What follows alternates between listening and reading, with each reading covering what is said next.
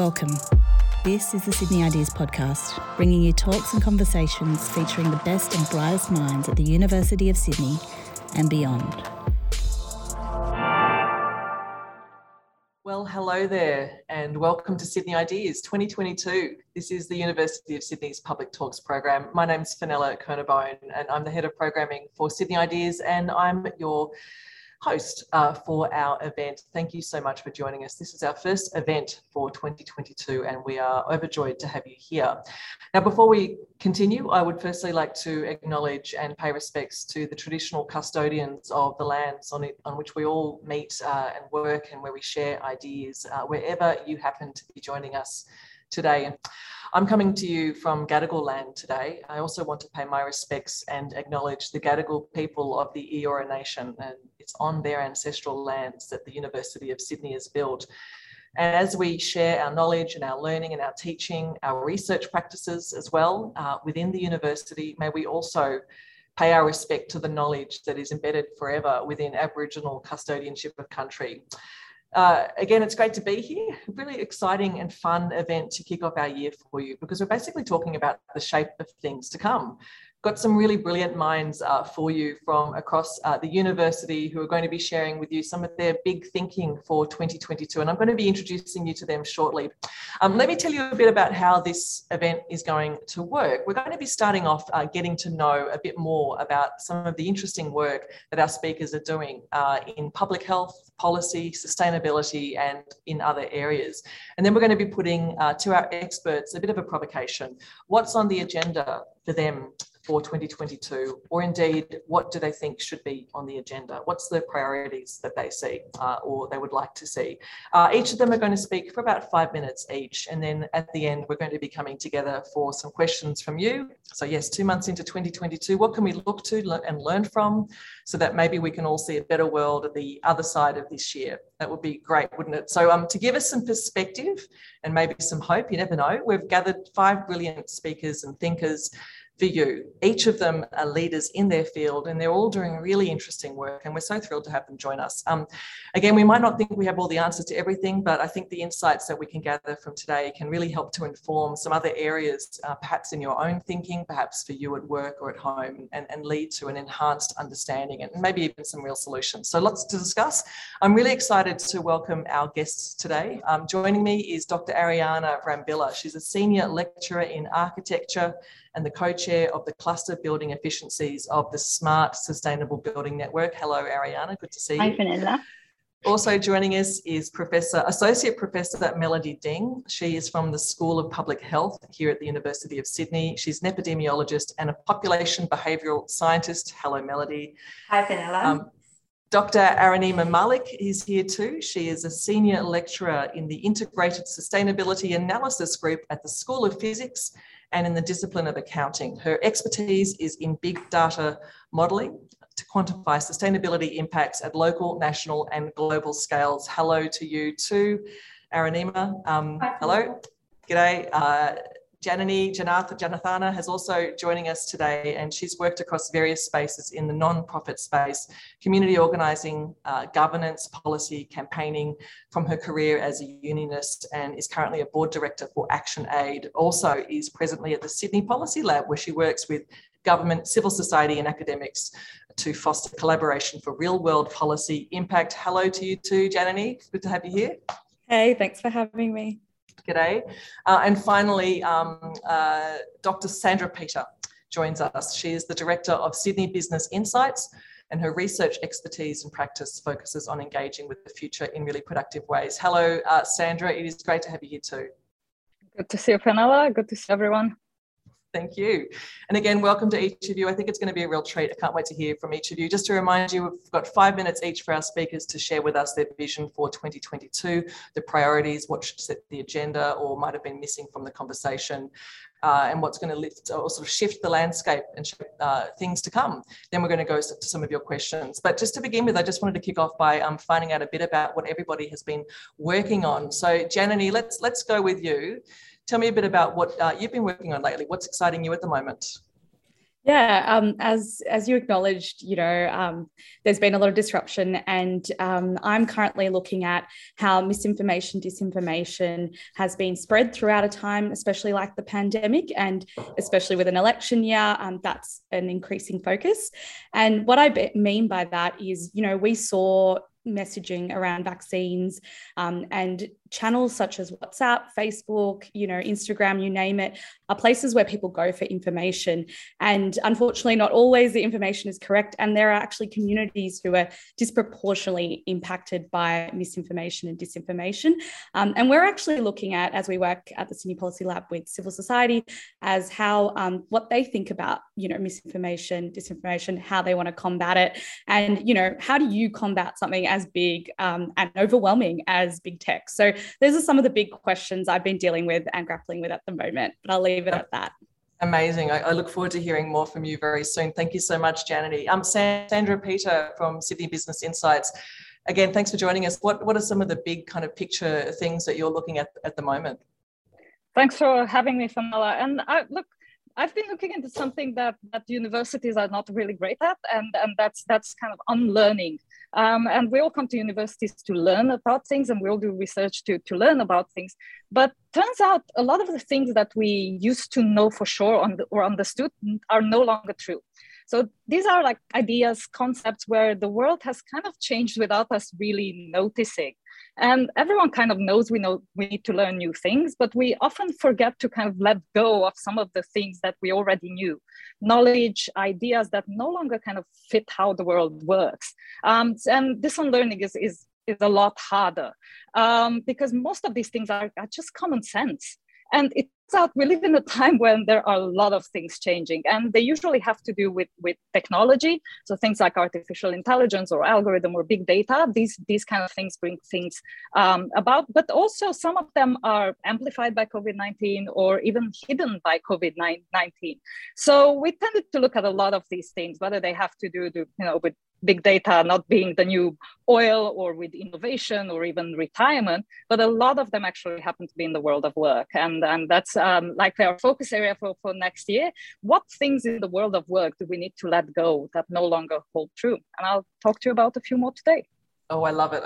Fantastic. I'm looking forward to hearing more. Thank you so much, Sandra. Melody Ding, again, fantastic to have you here. Thank you so much for joining us. Really exciting to hear what you've got to say. What are some of the things that you've been really excited about that you're working on at the moment? Thanks, Vanilla. I think this year happens to be a transition year for me because I'm moving on from identifying problems, monitoring risk factors, to trying to find solutions. Because, as you introduced, I am an epidemiologist, something that nobody knew how to spell or pronounce 2 years ago, but now everybody knows. So a lot of my work in the past has been, identifying risk factors for chronic disease and tracking the trends at the population level. But now I'm at the stage that I want to really move towards engaging different sectors for really trying to get everyone to work together, different sectors to work together, to try to implement policies, evaluate policies that more fundamentally change the way we live. That sounds fantastic. I was going to ask you if you can spell epidemiologist backwards, but I won't do that to you.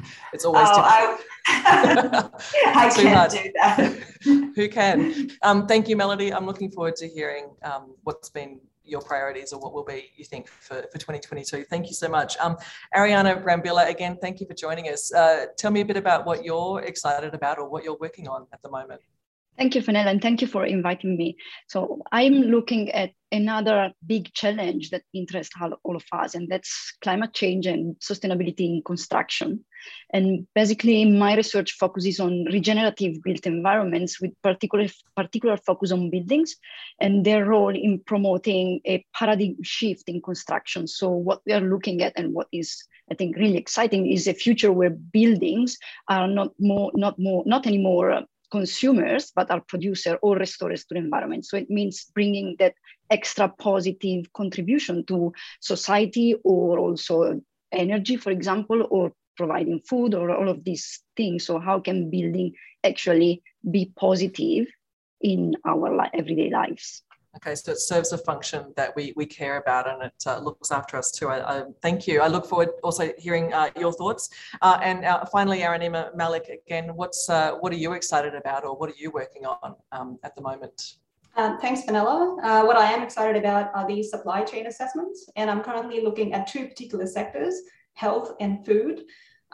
So really for these two sectors, I'm trying to figure out what are the hidden hotspots in the supply chains, both locally and globally, that are sort of having a positive or a negative impact on other countries' ability to achieve the Sustainable Development Goals.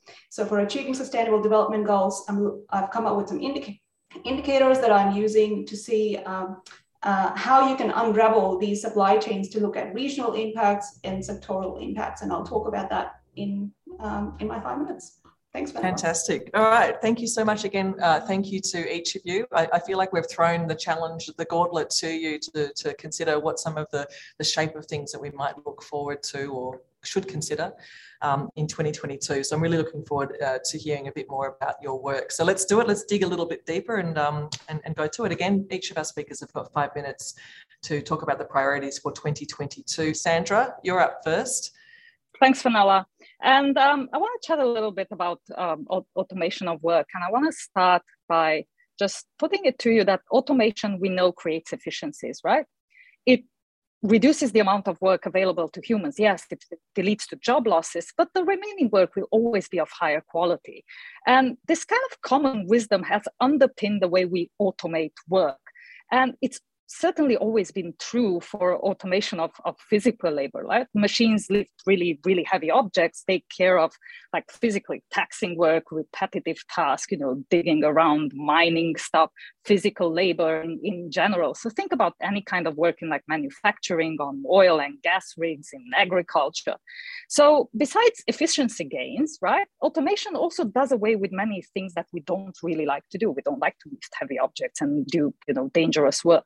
And the latest incarnation of automation, and the one that we look at, is using artificial intelligence and algorithm, but it's kind of based on the same theory that, while artificial intelligence might take away some of the jobs, it will still take away the things that are less valuable. We'll be freed to focus on things that are distinctly human. We'll be able to use our curiosity, our imagination, our creativity, our emotional and social intelligence. So you had headlines like this in the New York Times, right? Automation may take our jobs, but it will restore our humanity. Yep. Surprisingly, our research kind of shows that in many industries, artificial intelligence and the use of algorithms can leave workers a lot worse off as the quality of their work declines. So for us, it all started, and I'll tell you a bit of a story. It all started with this story out of Kickstarter. And probably many of you have heard of Kickstarter, giant platform on which people pitch creative projects and they fundraise money from the public. And in the first couple of years that they started Kickstarter, they raised, I think it was about $1 billion, more than the National Endowment of Arts in the US, more than all the money that they gave away. And people would come to Kickstarter with their wild ideas, and Kickstarter would get to decide who gets to ask for money from the public. And there were a bunch of people, like imagine in a room, much like the one I'm in here now at the University of Sydney, a lot of people in the room saying, oh, this project, Cards Against Humanity, that sounds pretty good. The new Veronica Mars movie, that sounds pretty good too. Let's let these projects through.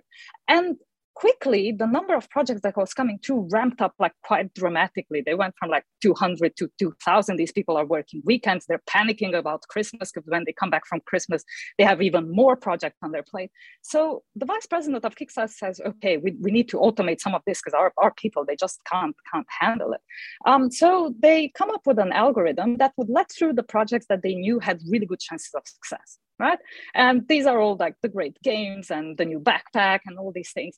And the humans were left with projects that, required a little bit more thinking, where the types of projects that they would be looking at would be, things that tested the limits of the platform, like impractically heavy duvets or helmets. They're not allowed to pitch for medical devices. So is the helmet a medical device or not?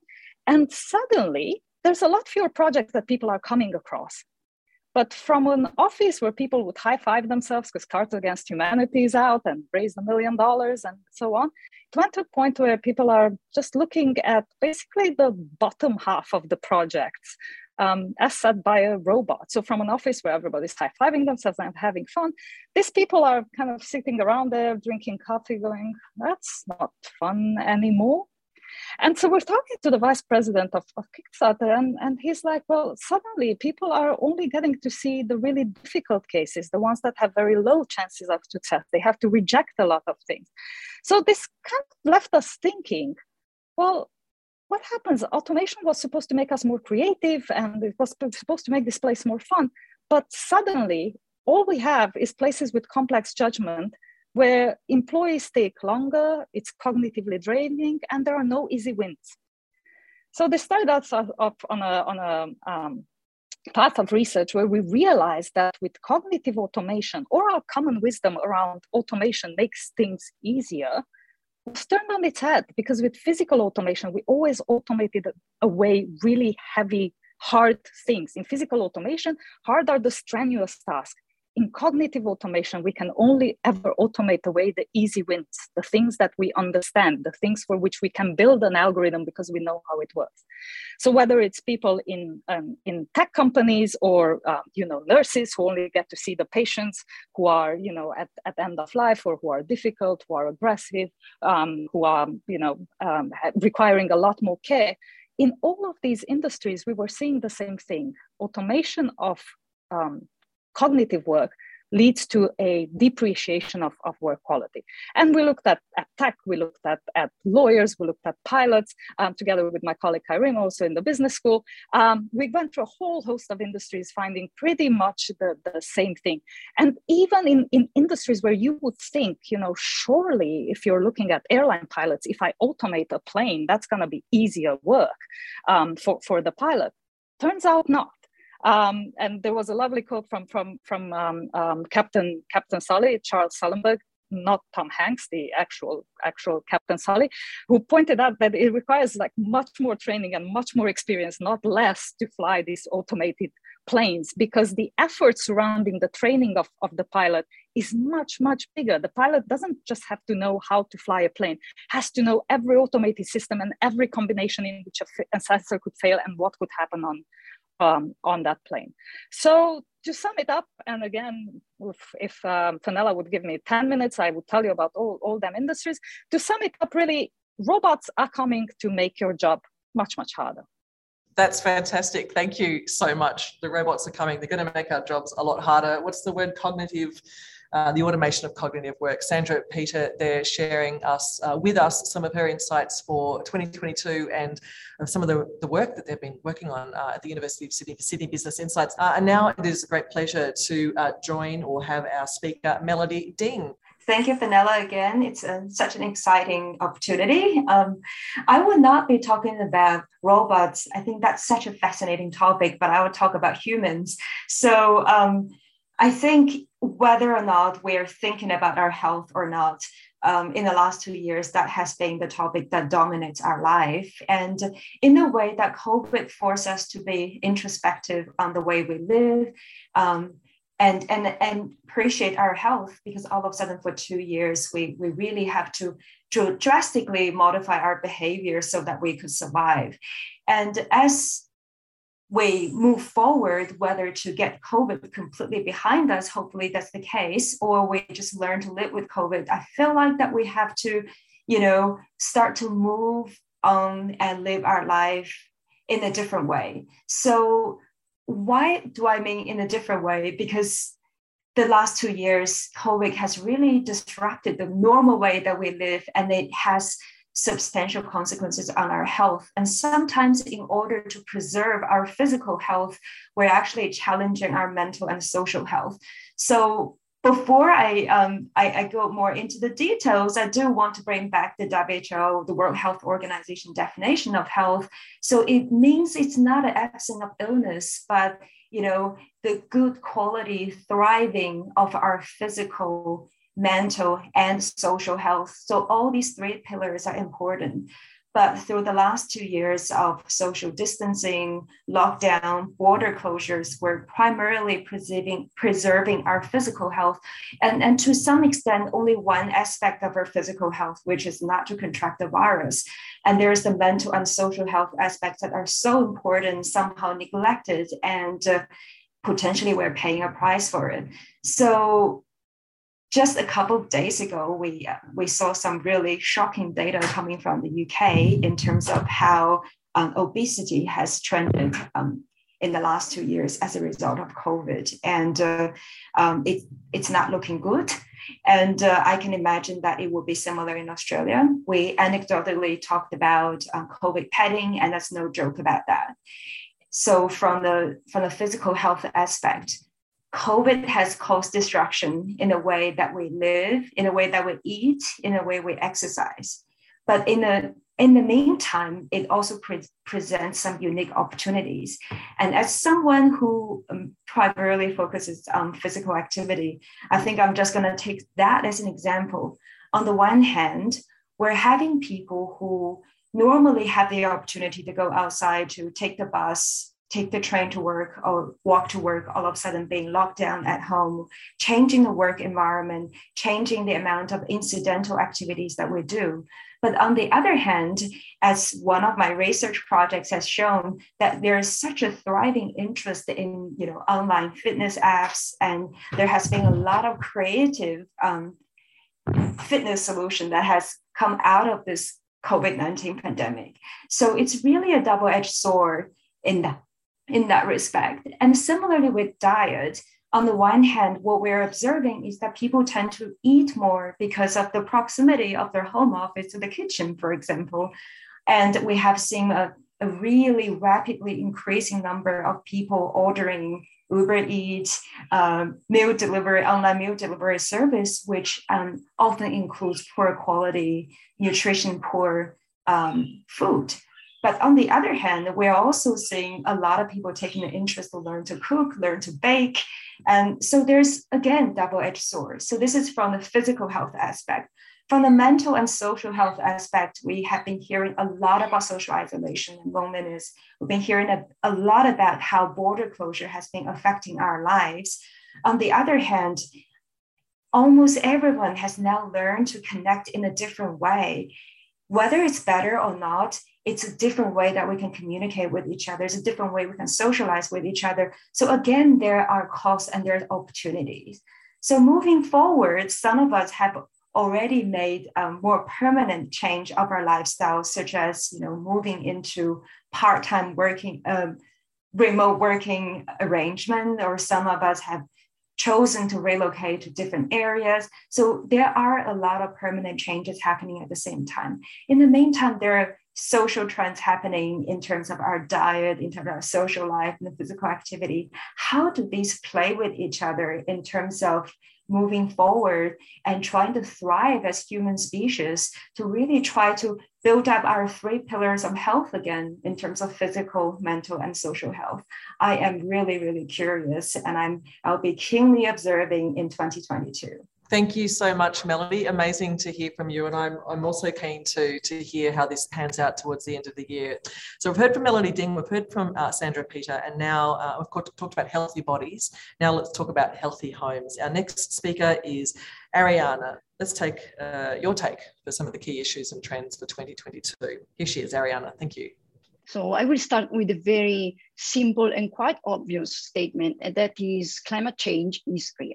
So we know that buildings are responsible for more than 1/4 of the energy resources depletion, and as well as carbon emissions that contribute to climate change. However, the pace in which the construction sector is uptaking action to mitigate its impact is too slow, and that's why we need a paradigm shift. So we need buildings and built environments to go beyond the zero impacts and moving towards being enablers of an healthier and more sustainable future for all. And the key aspects here in my research is for all. So we know that climate change and extreme weather events do not impact everyone equally, but vulnerable communities are more exposed to suffer irreversible consequences. So sustainability should not be only technologies that can be incorporated in buildings and that can produce energy or other type of resources such as water or food, as long as this is a very important part of sustainability, but should also look at the add value that the built environment may represent for different communities. For example, in one of my latest projects that I'm developing with the Stellar team from FAS, so the Faculty of Art and Social Science, we look into current design and construction practices for remote and regional indigenous communities. So what we did was actually surveying these communities and try to create two models. So we create a model for a typical home as it would be designed and built today, and the model for a refurbished home, so as it would be refurbished with the current approaches. And then we assess the thermal and energy performance of these two models under current and future climates. So our modeling indicated that these buildings are already now unsuitable for current climates. So it means that they're performing poorly already now. So what happened in the future? What will happen in the future? The results that we get from this project basically indicates that the housing approach that we are currently undertaking for remote and regional indigenous housing is unable to provide comfort and healthy indoor environments. So we found actually temperatures that were well above what we consider to be a safe thresholds for temperatures. So at the end, to keep temperature within the comfort range, the only solution at this stage, and not in all cases actually, is aircon. So aircon then is clearly translating into significant economic and financial burden for the occupants of these buildings, so for the affected communities. And then at the end, the choice is often between high cost or comfort. So if we look also at the current repair and maintenance approaches in this cohort of buildings, we know that they are ineffective for a number of reasons. So starting from logistic to operative issues, but this means that often these homes are left even without the essential hardware necessary to even make this choice between comfort and high cost. So it's like an unfair situation. So when we look at climate change, we also saw that even when refurbished, existing home is not an adequate measure for future climate change. So even if existing housing were improved, benefits will be only short term. So the question became, how can we design and build resilient housing for this community? And the agenda for 2002 is really like prioritizing these aspects. And we aim at understanding how simple but effective interventions can be undertaken to improve health outcomes associated with regional and remote housing. So this actually means transforming the way homes are designed, built, repaired, and operated as well. So we have to acknowledge that during the design stage is actually very rare to consider how the design choices that we take today will impact the occupants in the future, so let alone for indigenous housing actually. So our goal for this year and our agenda is really to make a whole of a life approach to costing and health central in the design and construction to housing. So the good news is that there is an increasing awareness in the construction sector about climate change, carbon emissions, and health impacts associated with the built environment. And we see some green building rating tools that are starting to introduce requirements about all of these rediscovered awareness about sustainability.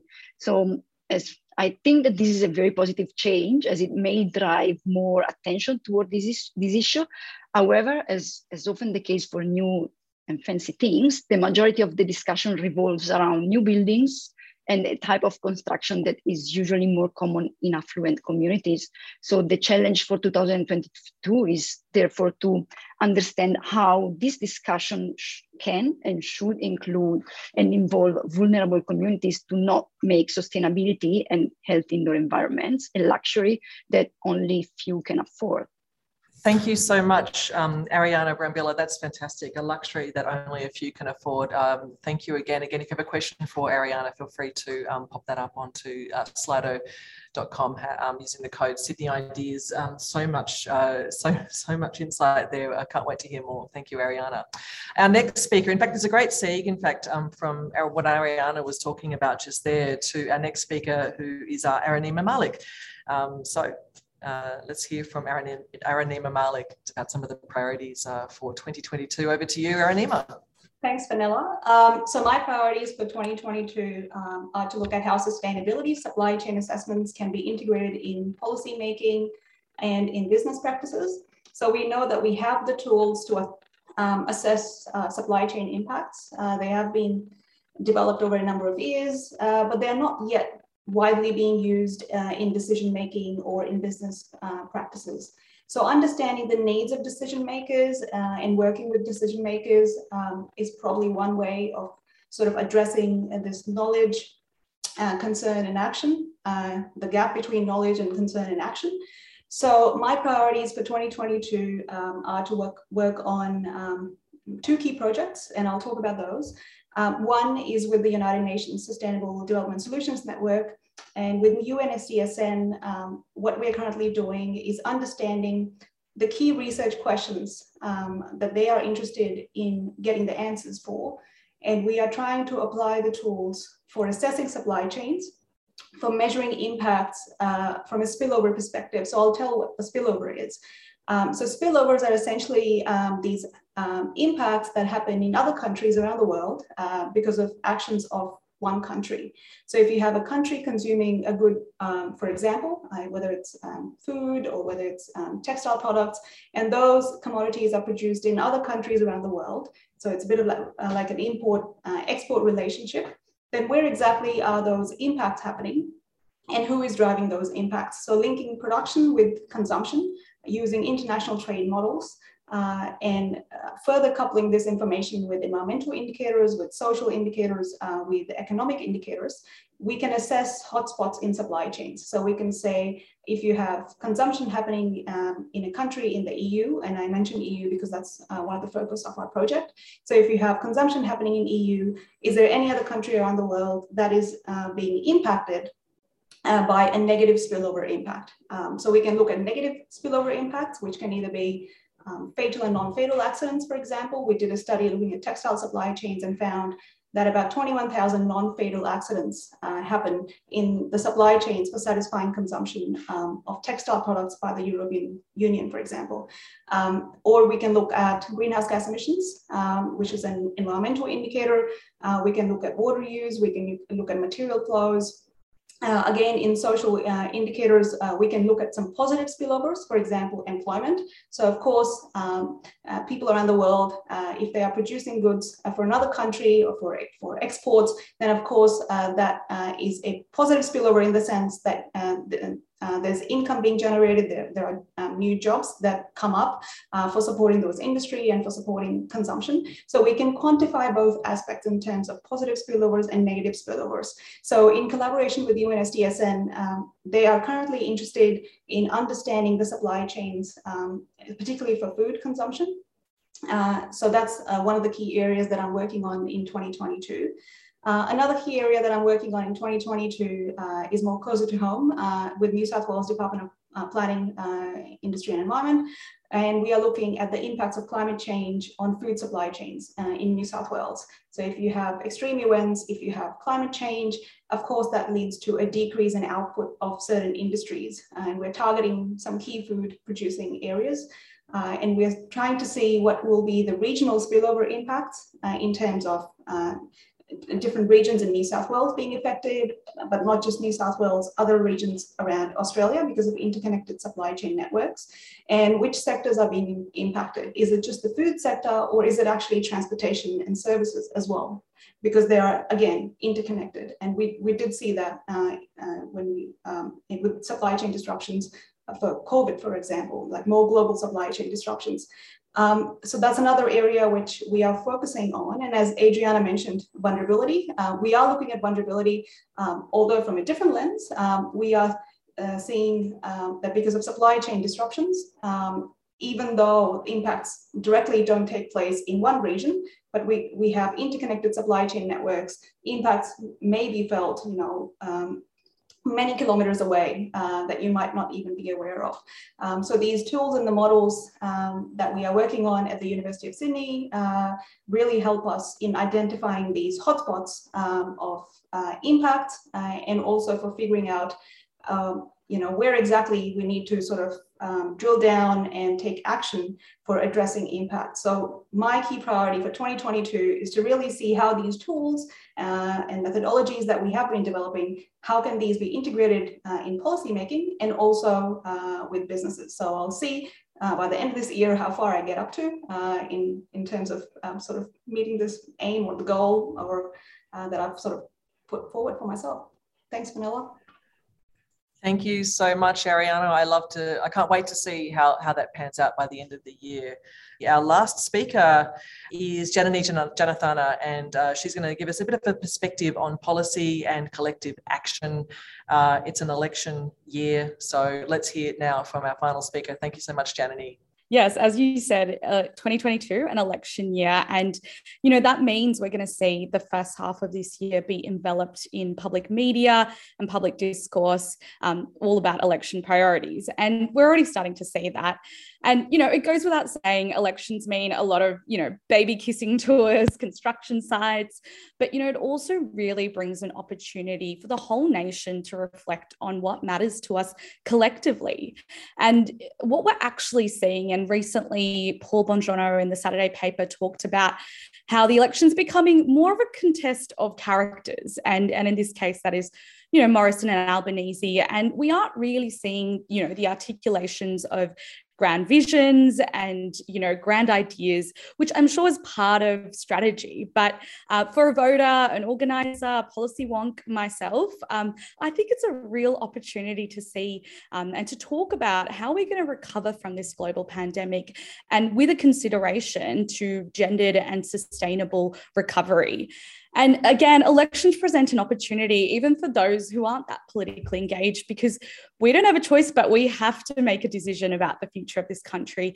And especially those who might have been apathetic about politics before, they've seen how the pandemic has shed light on, who their leaders are, the roles they play in dictating our lives, as small, as big as where we can go and the mobility that we have. So I think this election will be an interesting one, and, an opportunity for campaigners and organisers to really, push the public discourse on a bolder future for our nation. And a conversation that I would really like to see in the public debate is inspired by an event I actually attended in 21 at online at the King's College of London by the Global Institute of Women's Leadership, which is chaired by Julia Gillard. And the event was called How to Support Men to Care. And she talked to Ed Miliband about men sharing parenting responsibilities. And, Ed himself reflected on encouraging male colleagues, male MPs to take parental leave. And they also had a researcher from the Behavioural Insights team in the UK.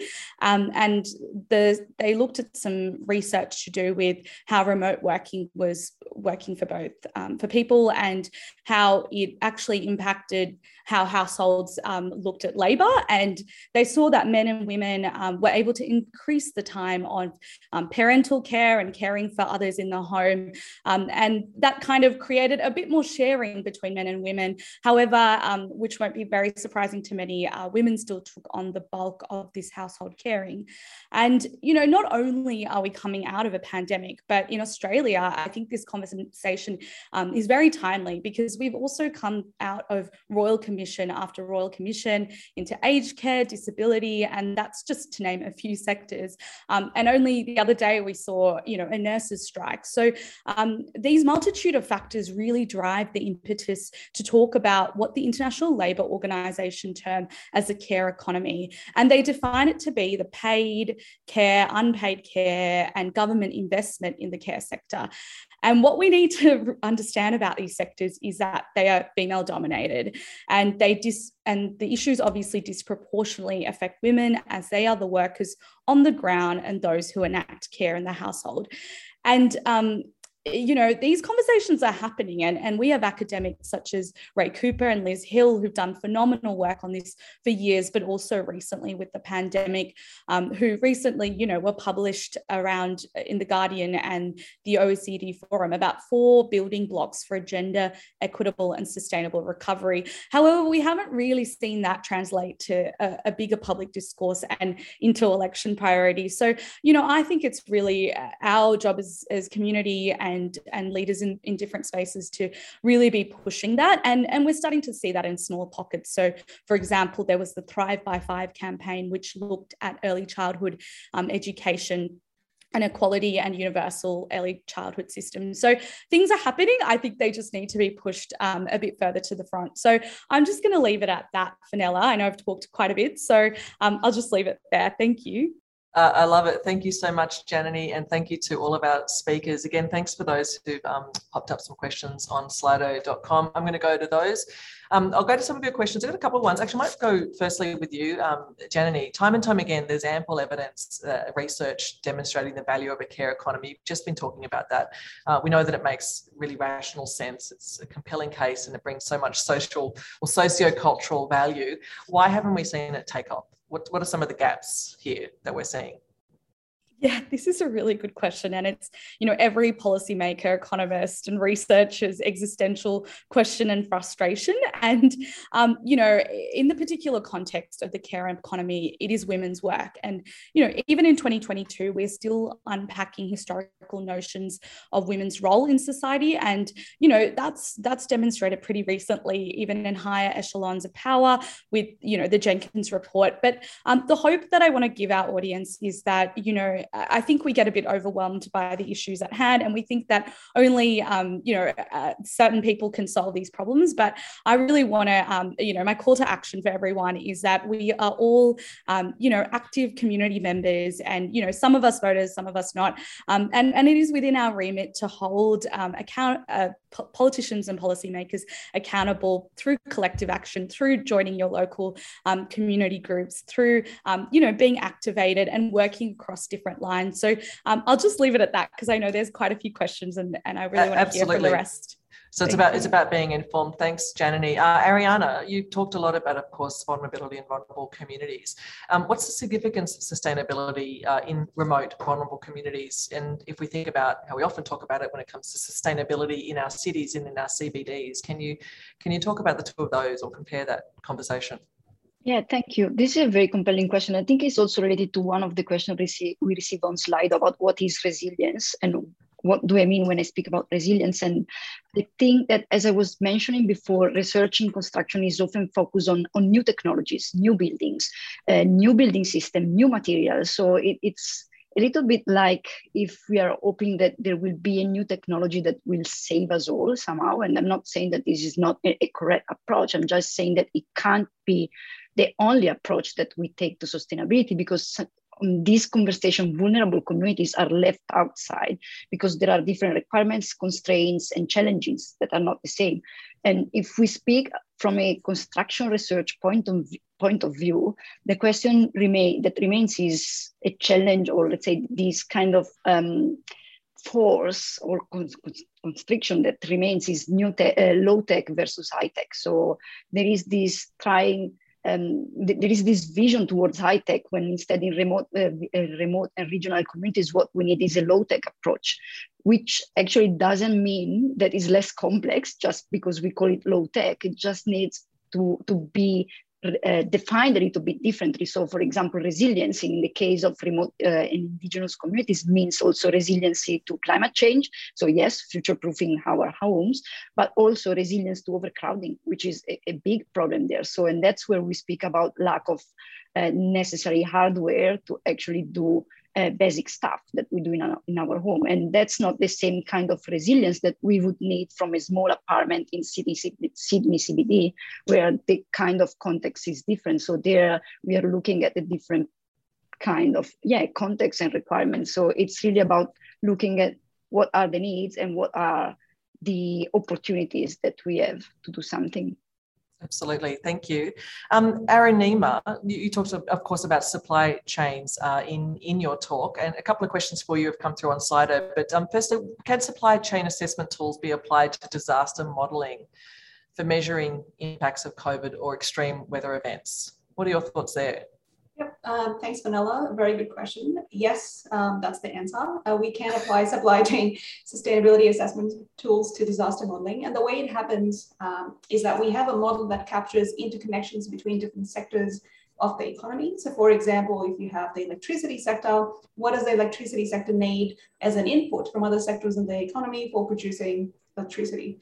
If you have a service sector, what are the inputs that are needed by the service sector?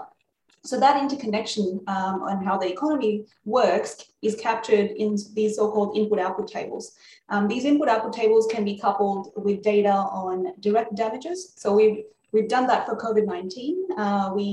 For the first wave, and a paper was published last year. So for the first wave, we gathered information on how COVID has impacted the tourism sector, the transportation sector, the manufacturing sector in different parts of the world. And we sort of combined that information with how the economy functions to see that if you have a shock in the system, what would be the supply chain implications? So you can trickle through and model these shocks in the system by looking at how interconnections sort of play out in the economy and what would be these repercussions if you had a disaster, be it COVID or heat waves, floods, droughts, so that it can be modeled from a supply chain perspective.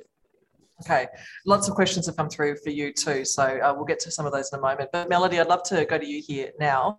It's really exciting, of course, to hear about the next phase of your research.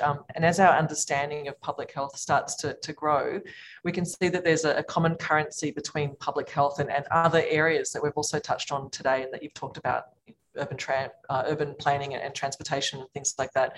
Why hasn't some of this happened sooner? I think traditionally there is a silo way of thinking, not only in terms of research, but also in terms of policy. You know, for example, as someone who works in transportation, for them, their primary goals and then their KPI might be related to, you know, how they reduce traffic congestions, how do they get to move people more efficiently from one place to the other. And then, you know, the same with education sector, for example, the priority might be how do we get our kids to achieve academically. And for our health sectors, of course, that's to optimize our health and well-being. But what I'm really interested in is to get all these sectors to talk so that we can speak common currencies. For example, take an example from physical activity. A lot of us, we don't have the opportunity to get outside and ride a bike to work, for example, probably because it's too dangerous. It's there's no bicycle storage facility or shower at work. There's multiplicative factors in that, very similar to what Aranima has mentioned in terms of its interconnectedness with different sectors. But if we can then speak to transportation sectors and say, hey, you know, by improving the infrastructures for bicycle commuting, we're also reducing traffic congestion, which is good for you. And then, you know, we could also speak to environmental sectors, and we also reduce carbon emission. So really to line up this key concept called co-benefits, that everybody in every sector gets the benefit. And the same, we can speak for education. How do we improve academic performance through kids' participation in physical activity, for example? So I really think that we're moving towards the time that we need to think collectively and think collaboratively in terms of thinking about the solutions and the benefits we all gain as members of the society. Absolutely. Sandra, a few questions have come in for you on Slido. One of the first questions is from Simon, who's asked, cognitive and physical automation is intriguing, thank you. Could automation lead to the next renaissance by providing humans more time? Is there evidence of more opportunity for creative pursuits? Your thoughts, Sandra? Look, let me take that one, and as I answer it, I'll also answer Marcus's questions and a few more on that list, because I think they all kind of speak to the same thing. And you know, I'm a lapsed economist. My first degree was in economics, but there was this article that John Maynard Keynes wrote in the 1930s that was called "The Economic Possibilities for Our Grandchildren," and this was 1930. And in that he said, you know, by the time his children are going to grow up, we'll be working 15 hours a week. And that's all going to be due to technology and machines and then new ideas and creativity and automation, basically. So back in the 30s and 50s, people were working about 38 hours a week. So we haven't made that much progress in the last 90 years. So this has been an issue for quite a while. And I think there's a number of reasons that won't happen. First is that you know, if you're making $1,000 a day and I tell you just take the day and go to the beach and be creative, we're probably not going to forego the $1,000. We're just, you know, competitive by nature, and we like to buy stuff on the internet. So we will keep working the more work there is. Second is that this thing is quite unequally distributed, right? It's not everybody's work gets more creative. Some people's work gets more creative and some people get fired. But even for the people whose work does get more creative, and there is a renaissance, work gets quite a lot more intense. And I know there were a couple of questions there that were around kind of the medical profession. And there's like a nice case study from the Zuckerberg San Francisco General Hospital where they automate a lot of the data and tasks around patients, and people have to enter stuff all the time in the machine, and they have to carefully like rewrite the stuff that the computer wrote because it's not exactly right, and the system stresses them out, like a bit like Workday stresses us out with, you know, you need to log your absences. In this case, you currently have deficiencies that are either delinquent or will make you delinquent in about 5 days. So stresses people out.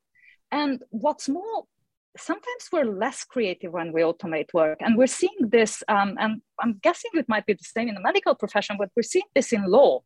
What's happening in the law profession is that we are automating away the easy task, document discovery, writing easy contracts, non-disclosure agreements, and so on, which are all the ways that people get apprenticed into the profession and learn their way into the profession. Now, those pathways are disrupted, so it becomes harder and harder to be creative, because the way you write a really good contract is write 100 of them, and then you'll be really read and write 100 of them, and then you'll get really good at it. So I think that, you know, I'm not arguing for being defeatist and saying automation is bad. You know, quite the opposite. And I'm basically arguing for two things. One is integrated work design. Don't think about tasks you can automate. Think about people's jobs as a whole. How can we refocus on designing work as a whole rather than just tasks? And second of all, think about role redesign. If these pathways to the organization are disrupted, if people can't learn on the job, if careers are disrupted, provide people with opportunities to update their skills or redesign their jobs. So not human against machine, even though, you know, they are coming for fill in accounting, that's for sure. Thanks, Sandra. We've probably got time for one more question. And this is, I might just go to the end of the question. This is for you, Janani. It's more about the upcoming election. So how can we impact the contest of personalities versus the true contest of ideas coming up to the election? I thought this might be quite a nice one to wrap up with. What are your thoughts on that one, Janani? I love that question. It's a really hard thing for us to do, but I go back to, you know, how important collective effort is. You know, it is us writing to our MPs. It is us talking to on the ground campaigners, and this election campaign might look different with, you know, COVID and no one's really wants to be door knocked, but I think we need to be, you know, writing to our politicians, contacting them in productive ways, and talking to our friends at the dinner table and family about what ideas and what matters to them in this upcoming election. And that's how we community build and break that, you know, beyond character. And it should be about big, bold ideas for this nation. I love that. And attend events like Sydney Ideas. So you get to hear about the breadth of big ideas across our community, from supply chains to sustainability in housing, et cetera, and our health. Thank you to each of you for joining us for this really fantastic event. I'm not going to let you go just yet. I just wanted to get a final kind of like your final thoughts from one thing that you want our audience to remember after this event, what that might be, a little nugget of wisdom, a rousing call to action, anything at all. Take it away, Melody. What do you think? Collaboration is the key, whether it's across sectors, across disciplines, or just any of us as collective species together. Collaboration is the key. I love that. Ariana, you're next. Your thoughts? I think I will second Melody with collaboration and looking at like the broader picture rather than just focusing on ourselves. Yeah. Fantastic. Aranima? I would say quantification is one thing, but it's the action that's really needed now. This is great. This is like all my research done in 1 hour. Janani? We all have the capacity to be social change makers, and we have to own that power. Excellent. Sandra? I'll echo the change. Join the Unlearn project. Old wisdoms make us blind to the consequences of tech. So join the Unlearn project. This is fantastic. Unlearn project, we'll make sure that all those links, anything that our speakers have mentioned, we'll make sure that you can see those links up on the Sydney Ideas website. But I wanted to say thank you too from Sydney Ideas for joining us here on the Sydney Ideas event, Shape of Things to Come. So my thanks to our speakers, Ariana Brambilla, Melody Ding, Aranima Malik, Janani Janathana, and Sandra Peter. Thank you for joining us. Thanks for listening to the Sydney Ideas podcast. For more links, resources, or the transcript, head to the Sydney Ideas website or subscribe to Sydney Ideas using your favourite podcast app.